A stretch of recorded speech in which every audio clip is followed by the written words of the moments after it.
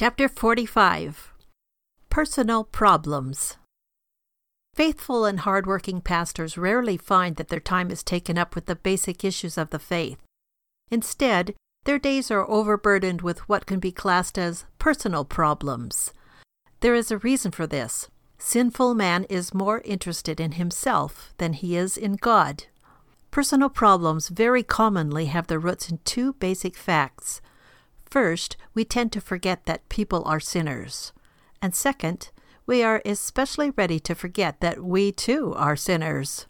The fact of our salvation does not entirely eliminate sin from our lives in this world. If we expect perfection from man instead of God, we are indeed in trouble, and our personal problems with others and with ourselves are many. Our lives will then be easily soured. Take, for example, a common situation, wedding invitations. More than a few people are annoyed when they get one because it means a gift, and they feel cheap sending just a card, even though only casual friends.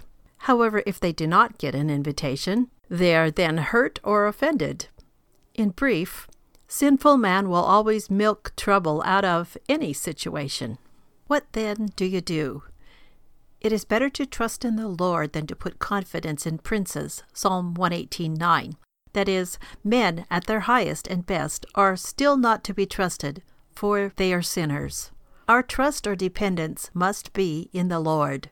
Thus remember, people are sinners. If they hurt and disappoint you, it is because there is first of all something wrong with you. You have put your trust in the creature rather than the Creator. We can enjoy people, be good to friends and neighbors, and live best with them if we know ourselves and them as alike sinners, either saved or lost, but even as saved, still very capable of thoughtlessness and sin. Our trust must be in the Lord.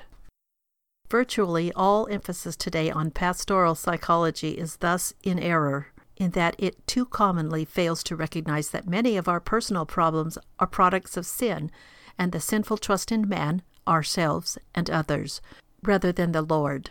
Remember this too. If you are having personal problems, you are very likely to have some problems also with God, whom you have neglected.